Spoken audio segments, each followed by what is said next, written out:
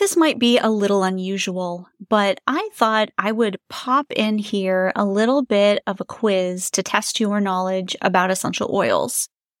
Some people might see this introduction to essential oils and feel like, you know what, I've been in the essential oil circle for quite a long time. I don't think this section of podcast episodes is really anything that I can learn from. If you take a few minutes just to listen to some of these questions to test your knowledge, then you can really have a good idea of if these episodes are going to be something that you can learn something from. You just might be surprised. So let's go ahead and pretend we're in a classroom and I am your teacher and I am doing a verbal pop quiz. And if you are able to take actual notes or just make a mental note of how many questions that you know the answers to. This is not about the right or wrong answers right now. I'm not going to actually give you what the answers are because it will be a spoiler for everything you're about to learn in the next few episodes. But see how confident you feel about if you know the answers.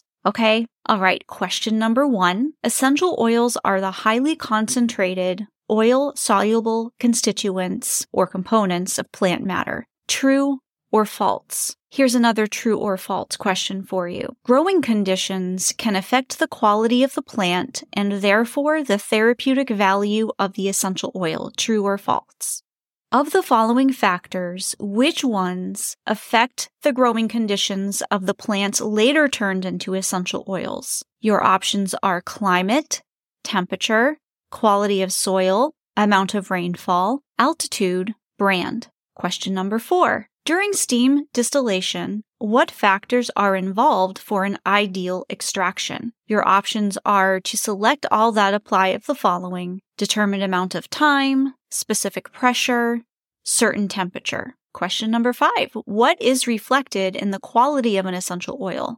Here are your options. Select all that apply. Plant parts used during the extraction process, type of distillation equipment used, temperature selected for distillation, length of time plants are being extracted, exact pressure used during extraction, brand.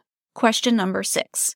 Do essential oils last forever? Yes or no? Question number 7. What are the 3 main things that make essential oils go bad? Here are 4 options: brand, oxygen, heat, and light. Which 3? Question number 8. Do cobalt blue bottles offer the same protection against UV light as clear bottles? Yes or no? Question number 9. What are some things that do not affect the shelf life of an essential oil? Select all that apply. Opening the jar frequently, leaving caps off for a length of time, placing in sunlight or artificial light, keeping in a warm place, getting water or other things in the essential oil bottles, brand. Question number 10. Name 2 best ways to tell when an essential oil has gone bad.